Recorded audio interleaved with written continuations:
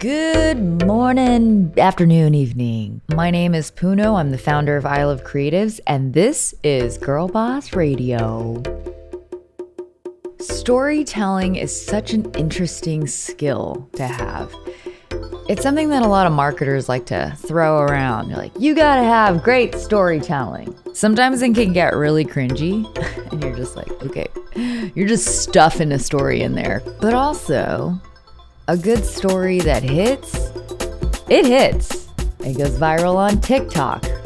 I mean, Dodo, they know how to tell a story. It's like, boom, tears, let's go. This Shih Tzu had mats everywhere. How are they gonna get rid of it? They did. Oh my God, now it's happy. It's getting trained, and it ends with hugging a seal. I don't know, but like it works. And that emotion that I feel, that head nod, everybody's looking for that. Comedians, us here on Girl Boss, content creators, TikTokers, and brands. There's some of these brands that just seem effortless. For example, one of the, biggest, most beloved brands on earth, Nike. Yeah, that's right. Creator of Air Jordans, Air Force Ones, Air Max, the swoosh. If you don't know what Nike is, what? But how does a global brand like this have such a strong voice? Like, who are the people that are making this happen? You know, the term girl boss, it often seems synonymous with entrepreneurs and founders. We would like to change that because there are employees and teams that are doing incredible work. Honestly, work that a founder and CEO have to have, or they can't function, they can't break through, and they definitely can't stay relevant. And so that's why I'm so excited, because today we are talking to Treylani Davis, who is currently the marketing manager on Nike's global brand team. She is one of the people in this gigantic company that is a driving force in executing on these storytelling ideas that have to reach a global market. It's kind of a lot of pressure. How do you land a job like that? Well, she has put in the work. One of her first jobs was working on a political campaign for the Barack Obama, yes, beloved 44th, the king of hope, the ultimate charismatic storyteller. I love that guy. And then Treylani made a pretty big pivot, and she swapped politics for entertainment, more specifically gaming at Disney Interactive in their marketing department. And then from Disney, she went to West Elm, and then from West Elm, she went ground zero at Parachute. Can we just take a moment to bow down to this woman's LinkedIn page, because her resume is blessed. Treylani took something unique from each of these experiences, growing her skills as a marketer and really being able to keep up with the technology, with the social platforms, with the new ways of digital marketing. And she uses all of these tools, strategies, platforms to create moments with potential customers that hit. We talk about this in the episode. But marketers, whether it's good or bad, have the ability to create and influence culture. And that's why I love talking to marketers, but not just like any marketer. I love talking to the ones that call bullshit, but know how to execute. So they're not just complaining. The common thread about these unique unicorn marketers are that they are incredibly perceptive, observant, and collaborative. And they know how to harness these skills to pitch stories that then have to have enough stamina to make it through execution and stay true to its original intention by the time it launches. No pressure, Shih Tzu. I'm so excited for this episode because Treylani and we are going to be talking about marketing at some of the top brands in the world. So let's get into it, shall we? Well, Treylani, it's so great to have you. Thank you. Glad to be here. And you're there, but glad that we're here together. In the virtual cloud of this world. Yeah, very virtual. Okay, so I want to go back to when you were in college. Ooh. Because this is pretty significant. You started interning in political campaigns, including Obama's presidential reelection campaign. Mm-hmm. Yeah. We're jumping way back, but I mean, so significant. It was like, yeah, it's weird though, right? Because whenever you're doing something, or maybe this is just me, it doesn't really feel significant at the time. But then I look back and you go back to these moments and you're like, oh, that was significant. That was like extremely impactful and like setting up my life trajectory. But I went to college in Boston, Massachusetts. And one summer, I did an internship with the Massachusetts Democratic Party that also led to an internship with Organizing for America, which was like Barack Obama's grassroots presidential second term campaign organization. I was a political science major in college. So I always thought, I'm going to work on campaigns. I want to be a speechwriter. Like, that's what I want to do. And then, yeah. A speechwriter. Very specific.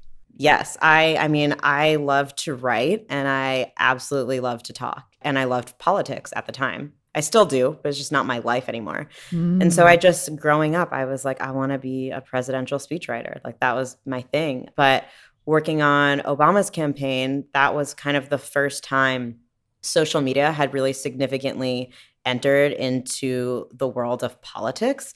And around the time I was in college, it started to become seen as less of, hey, this like communication tool for teens and young adults. And it started to become this more serious marketing tool for not only companies, but also for like political change and activism and advocacy. So that kind of steered me on the route of this interest in, yes, politics, but also the power of social media and being able to use social media and digital marketing as a way to create change and not necessarily having to be working on a campaign to do that. So how scrappy was that team? Because when you hire an intern, that can mean you're in it or it means you have to get coffee.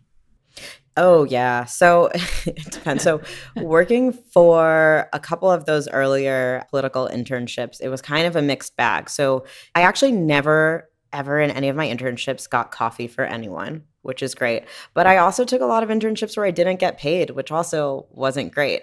And what was interesting in terms of like the scrappiness of the team, Massachusetts is one of the biggest college states in the country. I think Boston is like the number one college city because you have, where I went, you have Emerson, you have all of the UMass schools, you have Northeastern, you have Harvard, you have MIT, Tufts, the list goes on. So we actually had like a pretty big like intern group. And so because we had a big intern group, there was a lot of competition and people wanting to prove themselves so that they can get jobs after college. So because you had so many people who were kind of young and hungry, I think Massachusetts Democratic Party Organizing for America definitely took advantage of, hey, there's a bunch of really, really smart kids who are really passionate and also understand the social media landscape in a way that we maybe don't.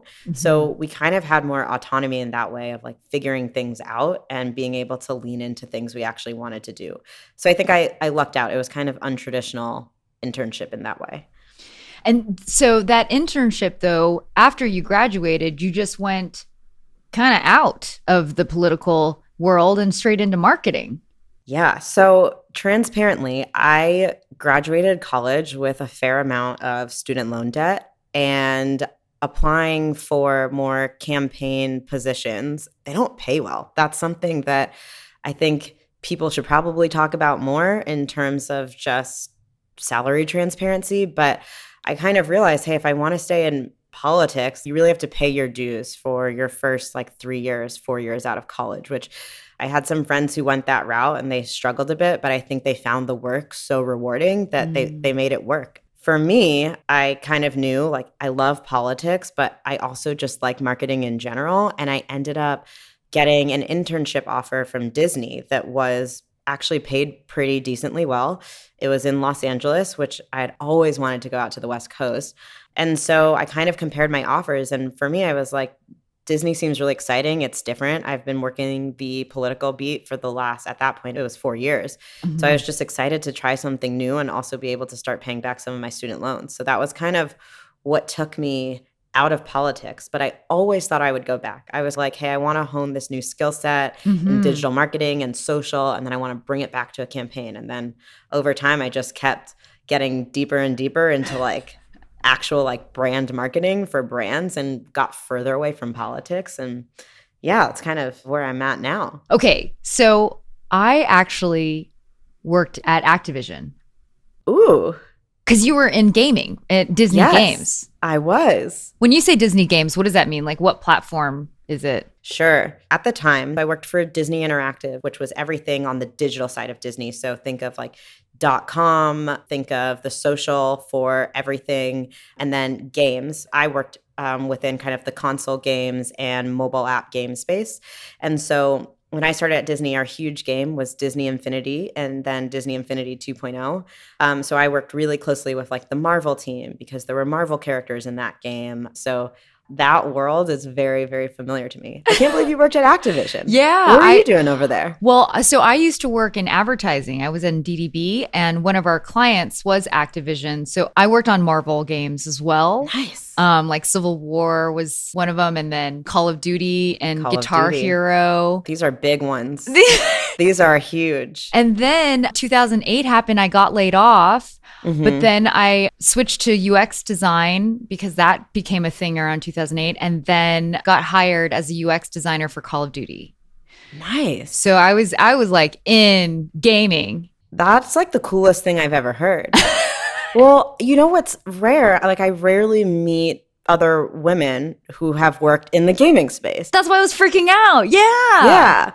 Which I had the best time doing it. I met people that I would have otherwise never met. And like, I don't know if you grew up like gaming, but I grew up with an older brother and cousins who we would play Nintendo 64 growing up all the time. Yeah. But I wouldn't ever say that I was a gamer. So going into that space, I was like, this is somebody's dream job, maybe not mine. Yeah. But I had, because my whole job, like I worked in social. So it was all about interacting with the community and telling stories to like these diehard fans. And especially with Disney, you have a lot of like true like diehards. And so, yeah, it was a fascinating job. And I just met so many incredibly smart, creative, talented people. But ultimately, I kind of learned like, I love Disney. I love this job. I love the people I work with, but I'm not passionate about gaming. So that's kind of where I pivoted a little bit in terms of where I worked. Yeah. I mean, it's such an interesting beast.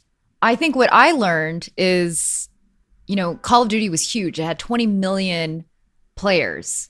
So everything we did mattered, you know? That was the part that I was like, whoa, this is intense.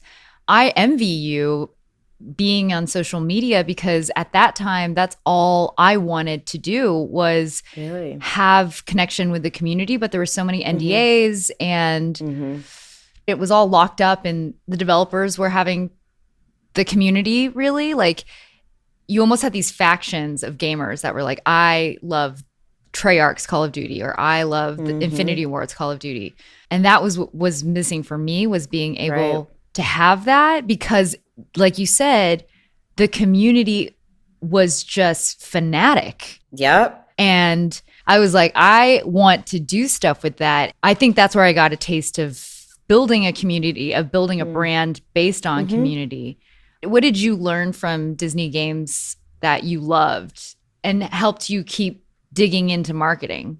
Absolutely. Also, before I get into that, what you said was so insightful, that you really wanted to connect with the community, but you didn't necessarily have that opportunity. And I've always found that's kind of the irony with like the bigger the company, the bigger the community, because the more eyes there are, but also the more there is red tape just in general, because the more eyes there are, the more risk there is with everything that's said. So I think that kind of transitions well into what I love so much about Disney Games is Disney is a huge company where there is also a lot of red tape for the reasons I just said. But Disney Games, and at the time what was Disney Interactive, which was the part of Disney I worked, was so new that it was almost like a startup within Disney. That's exactly what ours was too. Yeah, which is sick because you have like the financial backing of Disney Inc., there's that security and, we have like a sick office and campus and, pizza every Friday, like things that like shouldn't be. That's like, we could all get pizza every Friday if we wanted to, but it's nice when someone gives it to you. Yeah. But there was kind of this excitement to, we're building something new. Everything we're doing hasn't been done before. We get to figure it out. And sometimes it was really stressful. But I think that the thing I found most rewarding was I got to speak to a community who this was the first time they were having this two-way dialogue with this brand that they've been obsessed with their whole life. Yeah. Because if you think about when I joined, social media had existed, but this was around the time where brands were like getting onto Facebook and actually like commenting back to people for the first time, or like getting on Twitter and like having those conversations. And so I kind of got to lead or help lead, like, what is that strategy? When are we speaking to people? There were some fun things I got to do. Like we held a couple like sweepstakes competitions where we then mailed out signed Disney Infinity posters to winners, and I would be the one literally messaging them on Facebook telling them they've won. And the reaction that some people, like, you find parents who play Disney Infinity with their kids and they were like, this is going to mean the world to my son to be able to give this to him. And so you kind of realize the power of social. And like, yes, we know because we've worked for brands that it's like there's just people on the other side of this. It's not like but they represent the brand, and that means a lot to people. And I've worked in social for years now. I know how it works. But even if Girl Boss were to DM me on Instagram, I would just get so excited. You know, like there's still just that connection with the brand, feeling that personalization, feeling like recognized by a brand that you respect and love. And it's cool to be on the other side of that and like making that moment for people. I think that's what I love about it. And I also, a logo can't empathize with the fans. And that is like my favorite part of working for any brand is being able to figure out, because like you said, I also was not a gamer. I didn't play Call of Duty. I had to learn. I put like 400 hours in. I was No, that is impressive. I got a 1.0 KD kill death ratio. I'm gonna get a console, and when you come visit me here, we're gonna play some games. We'll just do like Call of Duty and like Disney Infinity and call it a day.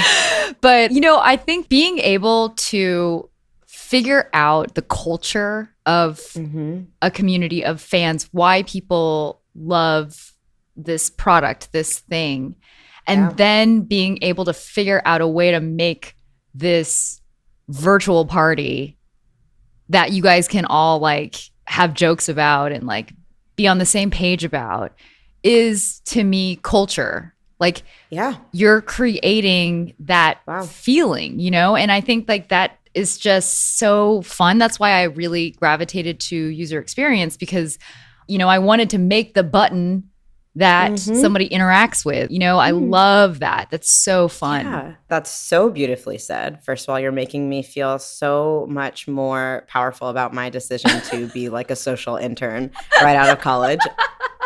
I'm going to put that on my LinkedIn for like my Disney job. Like, I created culture at Disney. No, but it is really true. I think that it's one of those things too that I think brands also are now starting to take kind of what you said more into consideration. Yeah. I feel like for a really long time, or at least the last, 10 years, 7 years, social was often kind of looked at as, yep, this is an extension of all the work we're doing. We know that it's important, but it was often like just one person's job, right? Like social media manager as a title is absolutely insane, because the expectation that one person is doing copywriting, they're doing creative oversight, they're doing community management. Like there's all these things that go into social that, to what you were saying, like they lead to this really incredible feeling and connection that people are then going to have with your brand. I feel like there are a lot of brands that are doing a great job of understanding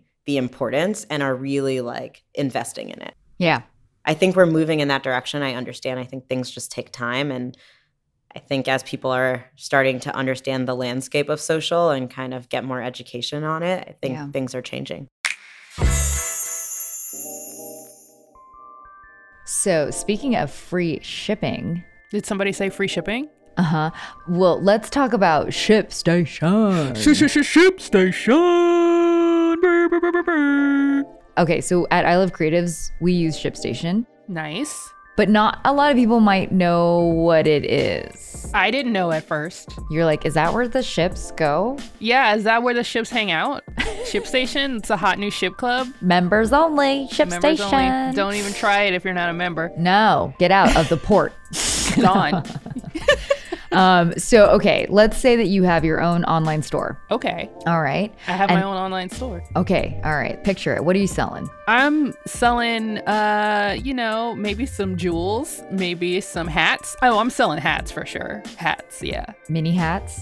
Yeah, they're like really small and they're also like very novelty. I'm selling like beanies for dogs, very small dogs. Well, so this is the thing, is like you too, Carly, you need to spend a lot less time shipping and a lot more time thinking up better ways to make dogs comfortable. Yeah, hats, more hats. I got more hat designs, but there's no time. I gotta ship. There's no time. There's no time. There's no time. So this is great because just from my own experience, it's one of those things that you set up and you're like, why didn't I do this sooner?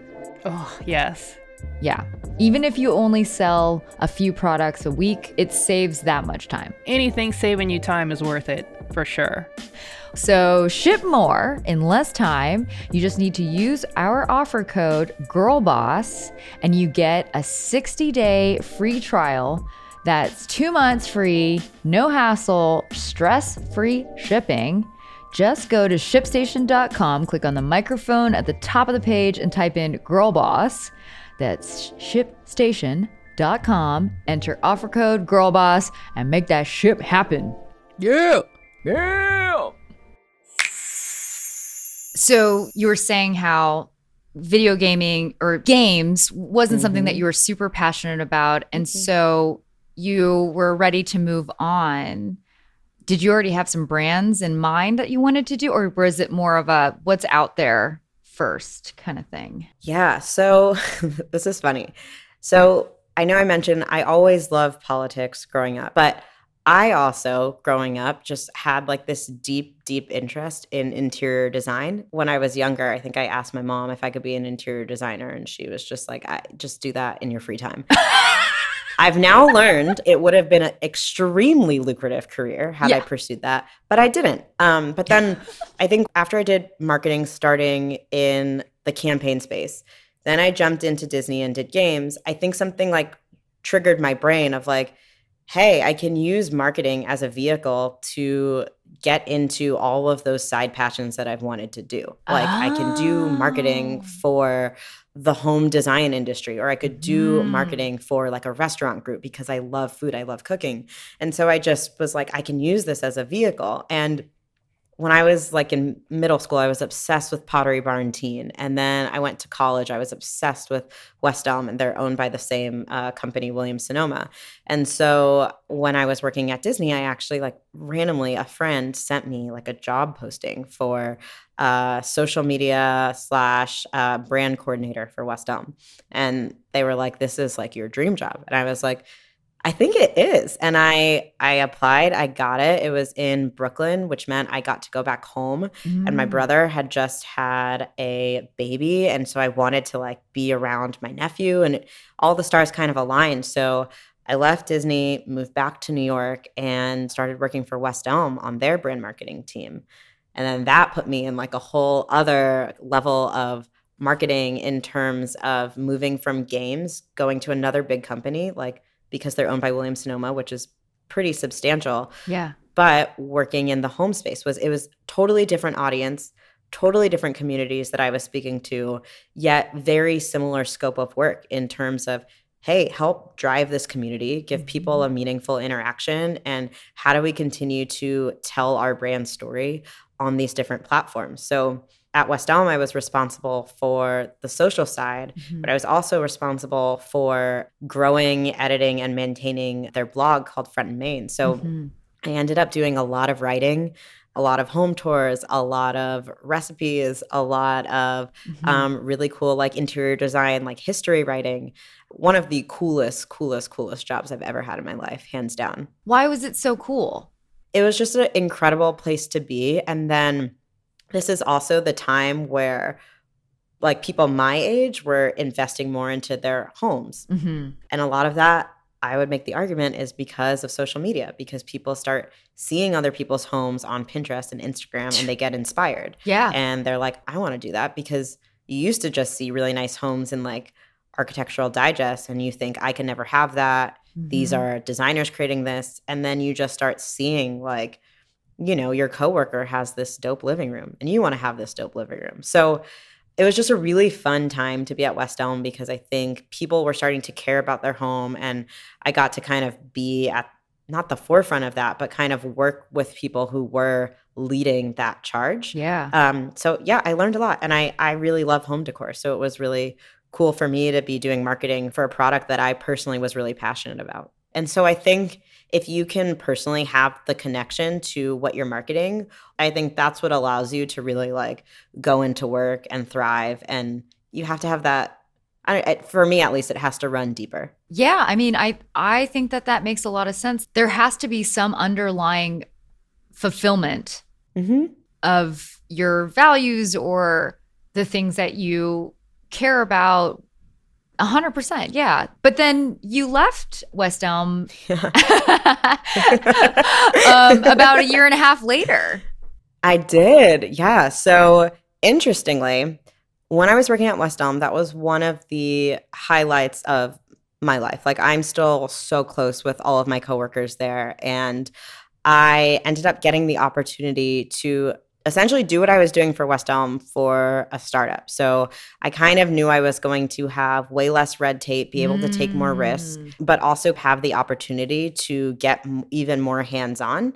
And so I went to a small company at the time. I was like employee number 15, I think, called Parachute, which you might be familiar with. When I first went there, a lot of people didn't know what it was. And now I feel like whenever I meet people and I mentioned I used to work at Parachute, people are like, oh, the bedding, bath, the towels. I'm like, oh yeah.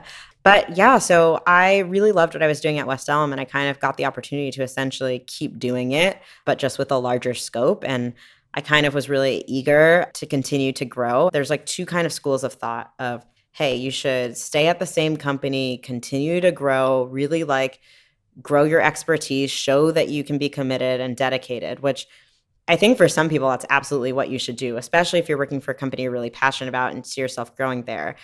I, from a very early period in my career, like realized that I really like to take on new challenges. I really like to learn new things. And I think that I was looking for just like new experiences, opportunities, new ways to continue to grow, both career-wise, but also personally.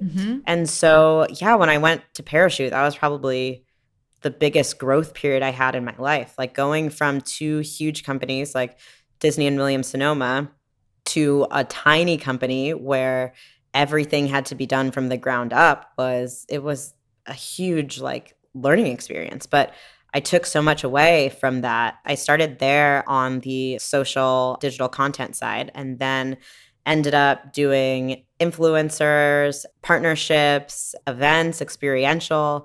And so then my role ended up turning into an all-encompassing brand role. And then I stayed there for a little over 3 years and got to work on so many projects because the team was so small. So you kind of have to wear a lot of hats. So I think, not that anybody's asking, but if anybody wanted my advice, I tell everybody, like, go work for a startup for like at least a year. I think it is the most rewarding experience you can have. And I think also what's interesting is the timeline, because you were at West Elm around I would say when Instagram and social is starting to kind of take off. And then when Parachute hits, now you have kind of this entrance of CPG brands that are, direct to consumer, and they are embracing partnerships and they're embracing influencers, and you're literally there and on the ground with one of the biggest brands now that started it all. That's crazy. Did you know that going into it, or was there someone on your team that was like, yo, guys, we're going to do influencer partnerships. We're going to kill it. I would say it was interesting. So going over to Parachute, they had already started doing some influencer work. And then I think in my time there, we kind of started to really just grow the brand more generally, which allowed us to work with more people. And we kind of came up with some really great strategies for how to do that, which was really fun at the time. But I think what was interesting was this was also the time where brands were realizing like, hey, there's more than one way to market to a consumer. In this modern digital age, people find out about brands through friends and word of mouth. And people look at influencers like they're their friends. So I feel like going to Parachute at the time that I did, it was kind of like the stars aligned in terms of, because it was a startup, everybody was so down to take risk. And we had a really, really fantastic CMO at the time who I think put a lot of trust in me and a couple others on the team to let's throw things at the wall and see what sticks. And I think that's where I think of like great leaders that I've had, like that is the type of mentality where if you hire people you trust, you allow them to try new things and be creative, that's where you'll see, I think, the most growth and reward for a business. Honestly, like I look back and why that was such a great experience. It's because I was allowed to like try things. And when things didn't work, it was okay, because if it failed, we would say, here's why it failed, and we would learn from it. Mm-hmm. And then it wasn't a failure. So yeah, I think timing the stars aligned, like that was definitely a time where there was a lot of new ways of marketing, including influencer marketing. And we were able to invest a lot in it because we had a marketing leader who believed in us to do it the right way. So to your point, you need to hire people who are curious, who are hungry, but are also like deep, deep consumers of culture. People who know like, hey, what are these new spaces, and are looking for them and seeking them out. And that's why I think like also just diversity in the hiring process, and people who like come from different parts of the world and different walks of life, who consume different parts of media, who are part of different subcultures, like having a mix of people like that is so important, because then you are going to find these opportunities, these rare marketing opportunities that you haven't stumbled on, and ways to market that you might not have considered.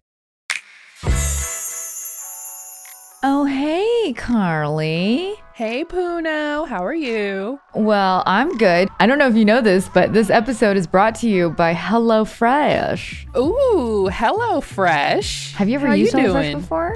I have used HelloFresh before. They're really delicious, I must say. Okay, here's the thing about HelloFresh. It is quick, easy. Easy. Even a kid could do it. Even I can do it. Yeah. Yeah. This is what I liked about HelloFresh. 15 to 20 minute dinners. They have breakfast on the go. And it's just like all these options basically for people who forget to make food for themselves. Yeah. It's easy to forget to make food for yourself and hard to remember. Yeah. Okay, so we both tried HelloFresh. They had 27 recipes to choose from. So many options. I got the vegetarian option. I did too, actually. Oh! You know, I love a little veggie. Yeah, a little veggie. Try not to eat the meaties. You know, just take a break. Yeah. They had the calorie smart choice too. Ooh, nice. Yes. It was really, really simple. All the little ingredients are there, perfectly portioned. And then, then I was like, Daniel, look at my chili recipe. Did you do a little Salt Bae action? Yeah. A little sprinkle? Yeah, with the cheddar cheese. I was like, yeah.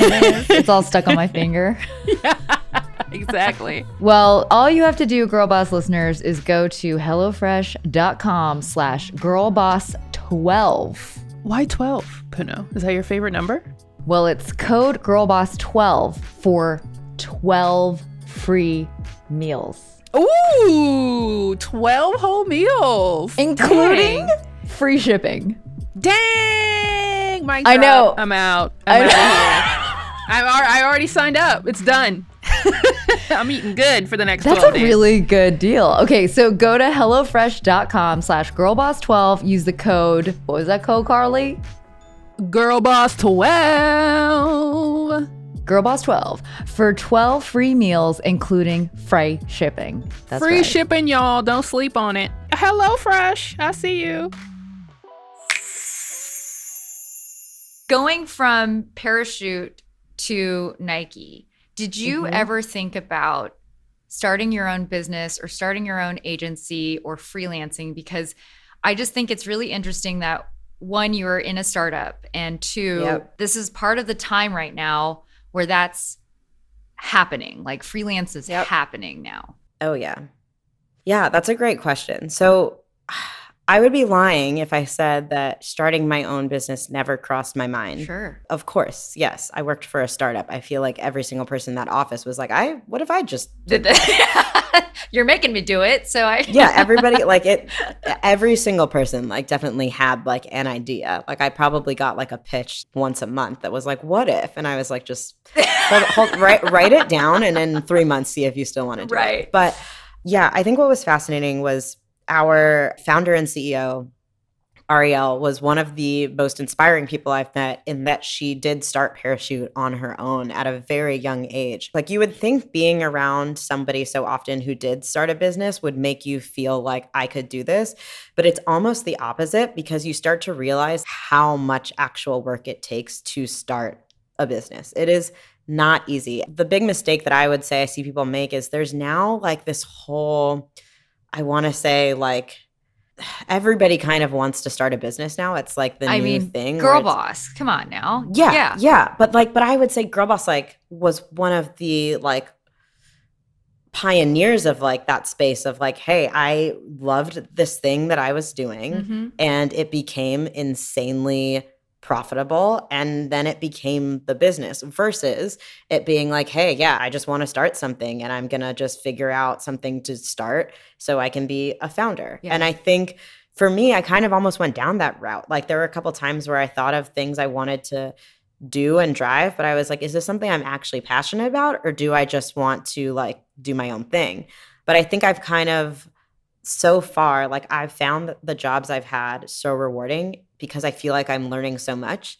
And I personally feel like I still have so much to learn. And so even when I made the jump from Parachute to Nike, it's a totally different world. And I learn something new and incredible every day. I think there's also a lot you learn when you freelance, and probably when you start your own business. It's a learning experience every single day. But for me personally, I think I'm just still in the space where I value learning from other people that I work very closely with. I think I've also lucked out, honestly, and every single boss that I've had since graduating college at Disney, at West Elm, at Parachute, at Nike has been incredible. Yeah. I have yet, I don't know how, and I knock on wood, I don't want to jinx it.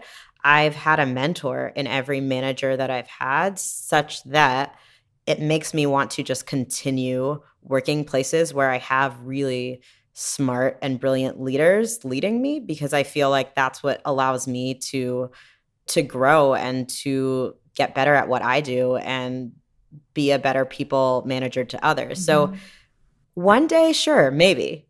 But as of right now, I'm I don't know. I love what I do. And I think that Nike is so great because it's a very big company. There's a lot of different kind of routes you can go within the company. And I think that there's just so much I have to learn there. So it hasn't really been on my mind lately to start my own thing or to do freelance. That is a big reason why we wanted to have you on the podcast, because I think that founders and people who started their own business, they get a lot of attention. But I know how important employees are. I hope employees look at their environment as a place where they really can thrive, the way that you're looking at it. And you're right. If you're fortunate enough to be in an environment where you have a mentor, you have resources, you have an incredible brand and community that you can build upon, that's great. Yeah. Listen, I recognize I've been incredibly fortunate in the jobs that I have had and with the managers that I have had. I have spoken to a lot of friends who have worked at jobs that have been unrewarding, where they have not had great managers. Yeah.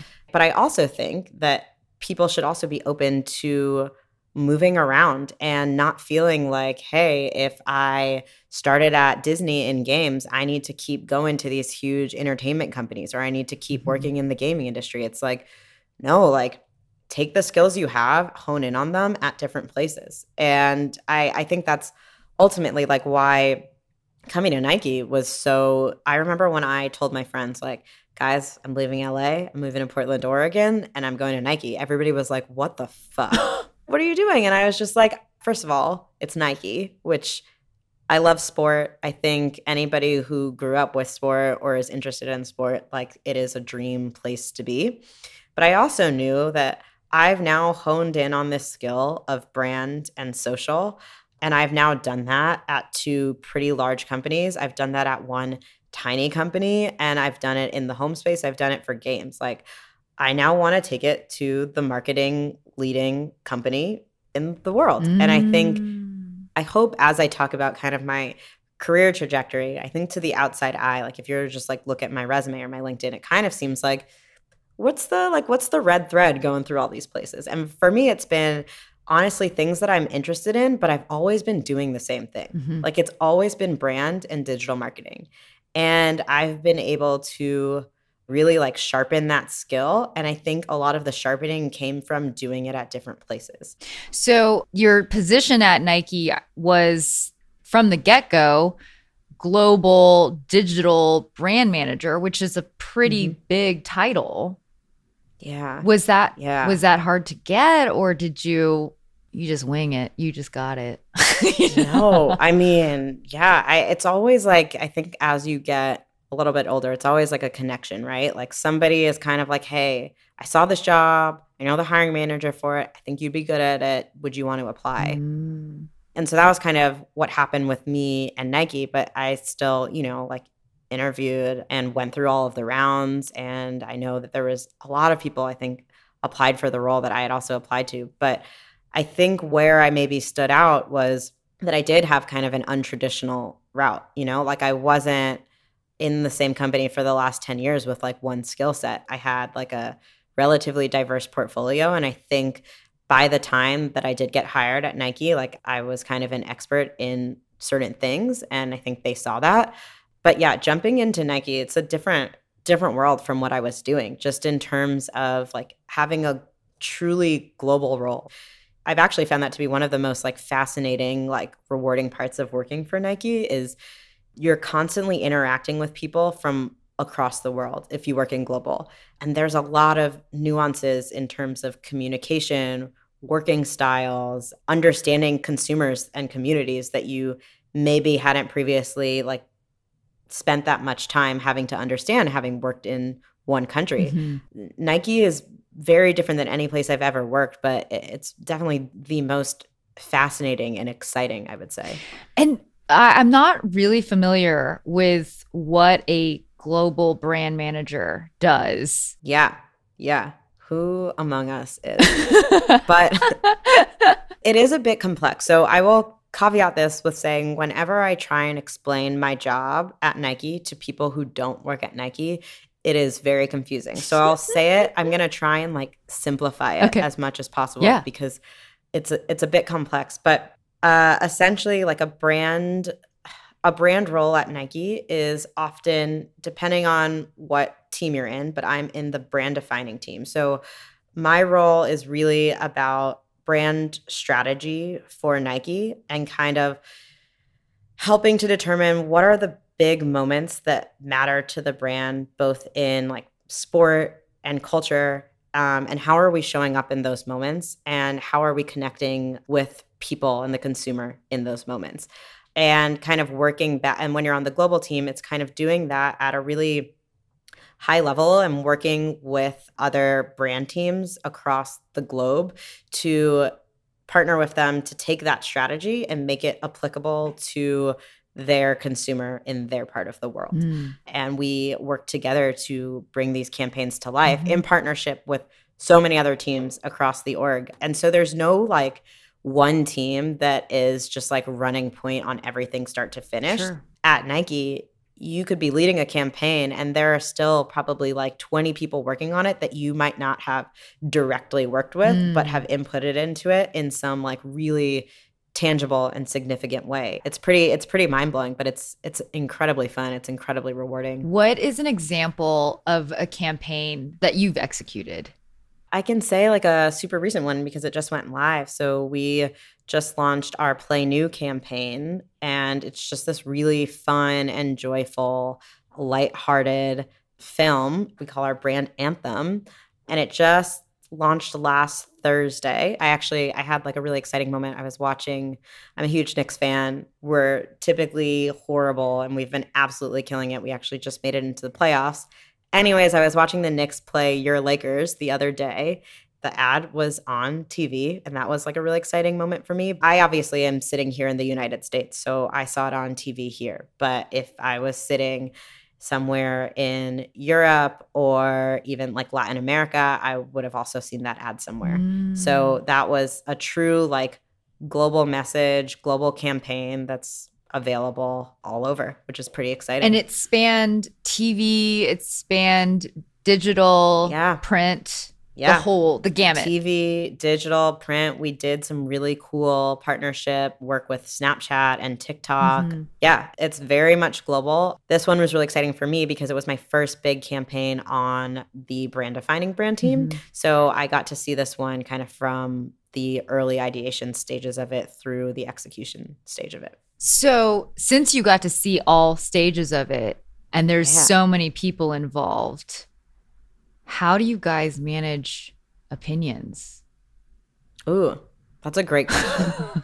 If there's one thing I've learned, especially at Nike where you work with so many people, but also in past roles as well, like I've found that over communication is always a really efficient way to manage feedback, and also making it clear when there is the time to feedback versus when is the time to not. Mm-hmm. Yeah, there's always a lot of opinions, and I think with brand campaigns it's always tricky because I don't think in the history of brand campaigns at a company that have more than 20 people there's ever been one that's gone out where every single person in the company like loves it and is like, this is exactly how it should have come together. But I think it's a matter of over communicating, making sure that the people who are stakeholders and who need to be in the room are in the room. Mm-hmm. And also, I think just like a word to the wise, something I learned this in past roles, that a lot of people just want to feel heard. Yeah. Like, especially in the workplace. And I feel this way. Like, even if you don't take my advice or my feedback, I just want to know that you heard it and acknowledged it. And if you didn't take it, it's sometimes really great to know why. And that's something that I haven't actually always been good at doing with other people. I work in a role where there's a lot of moving parts. There are a lot of opinions. And sometimes I feel like I just can't acknowledge and address all of them. Mm-hmm. But I think making the time to do that is so important. I've now gotten to a place where if somebody gives me feedback on something, I really look into it. I really like heavily think about it. And if for whatever reason, like the team has decided not to go that route, I follow up and I say, hey, really appreciated this feedback. We're actually going to do this. And here's why. And I give the reasoning. Mm-hmm. And that's kind of what I mean about overly communicating. Like I just try to always share the reasons why I'm doing something the way I'm doing it. And if there's feedback of why we should do it a different way, the reasons why we're not. Mm-hmm. I take feedback a lot personally. Like I try not to have an ego at work. And if people say to me like, hey, have you considered doing it this way? And I haven't, I have no problem saying, whoa, I haven't. That's a fantastic idea. Let's try that. That's one of those things that I've kind of learned from like leaders that I respect are the people who do that. So I try to be like that. I think it's really easy to get caught up in ego at work, especially when you're like, I'm the brand person and somebody who doesn't work in brand is giving me brand advice and it feels like it's like stepping on my toes. It's like, no, like sometimes people just have really good ideas and it doesn't really matter like what team they work on and what their title says. Like anybody can have a good idea. And I think you're never in the right role if you're not open to listening to those ideas. How do you, because I'm sure you have hired a handful of people. Mm-hmm. How do you know that they're going to be a good marketer?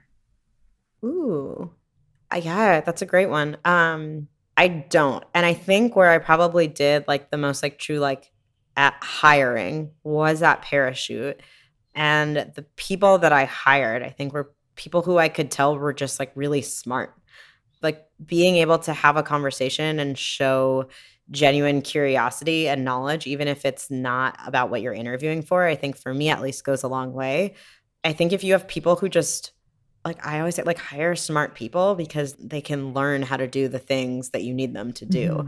But there could be somebody who is really good at one thing, but if they don't really have the ability to think on their feet and to just problem solve in general, like depending on what the role is, like that might not be what you want. And I find that digital marketing and therefore brand marketing are changing so quickly with just the way the world is changing. So you're never really going to find somebody who is going to be able to execute like brand marketing strategy perfectly because it's always going to be changing. But I hire people who have an interest and curiosity about the world around them, who know things that I don't, and who are problem solvers and fast learners. I've never really met like people who excel in marketing who were like, I always wanted to do marketing.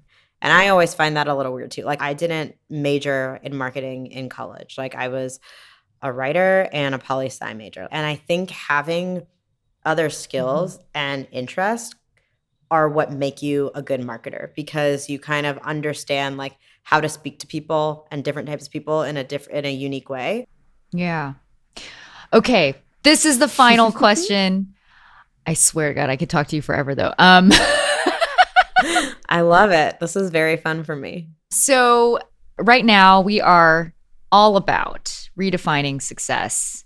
And I would love to know, how do you define success? How has it changed as you've evolved? Yeah. Wow. For me, success is, am I exceeding the standards I've actually set for myself? That's success. So I think that seems maybe obvious, but I personally, like even right out of college, like even in some of my last couple of jobs, like I really define success as like, am I impressing people? Do people think I'm smart? Am I getting promotions? Am I making more money? Like it was these things. And now I kind of am at a point where it's like, nope, because even when that has happened, like I haven't always felt like I was succeeding, because the standards you have for yourself are oftentimes very different than the standards you might think that like your company or your boss has for you. But I feel like if I set my own standards of like, this is what success means, and I exceed those, like to me, that's successful. It's exceeding the standards I set for myself, be it not just at work, but in life. I think even things as like, I've had a successful day if I have gone on a run, because that's the standard I set for myself, is like 3 days a week I'm going on a run. And if I hit that mark on that day, like that was a successful day. Even if everything else in my day like did not go well, like I had a successful day. Well, it was so good chatting with you. I know you have a very busy day. Oh, thank you. This was very fun. I appreciated it. This was like a great conversation for me to have. Let's do it again in Palm Springs. Okay. The best way you can support Girl Boss Radio is by hitting that subscribe button. Please, please. Girl Boss Radio is a production of I Love Creative Studio. If you're looking for design or production, check out ilovecreatives.studio. Or if you're a creative slashy looking to stack your digital skills, use the code GIRLBOSS for 10% off at ilovecreatives.com. Original music composed by Mija, and this episode was produced by Juliana Clark, Imani Leonard, Christopher Olin, and Courtney Kosak. Engineering was done by Michael Castaneda, and our editorial director is Clemence. Special thanks to Nora Agency and Kaylee. Until next week, Puno is out. See ya.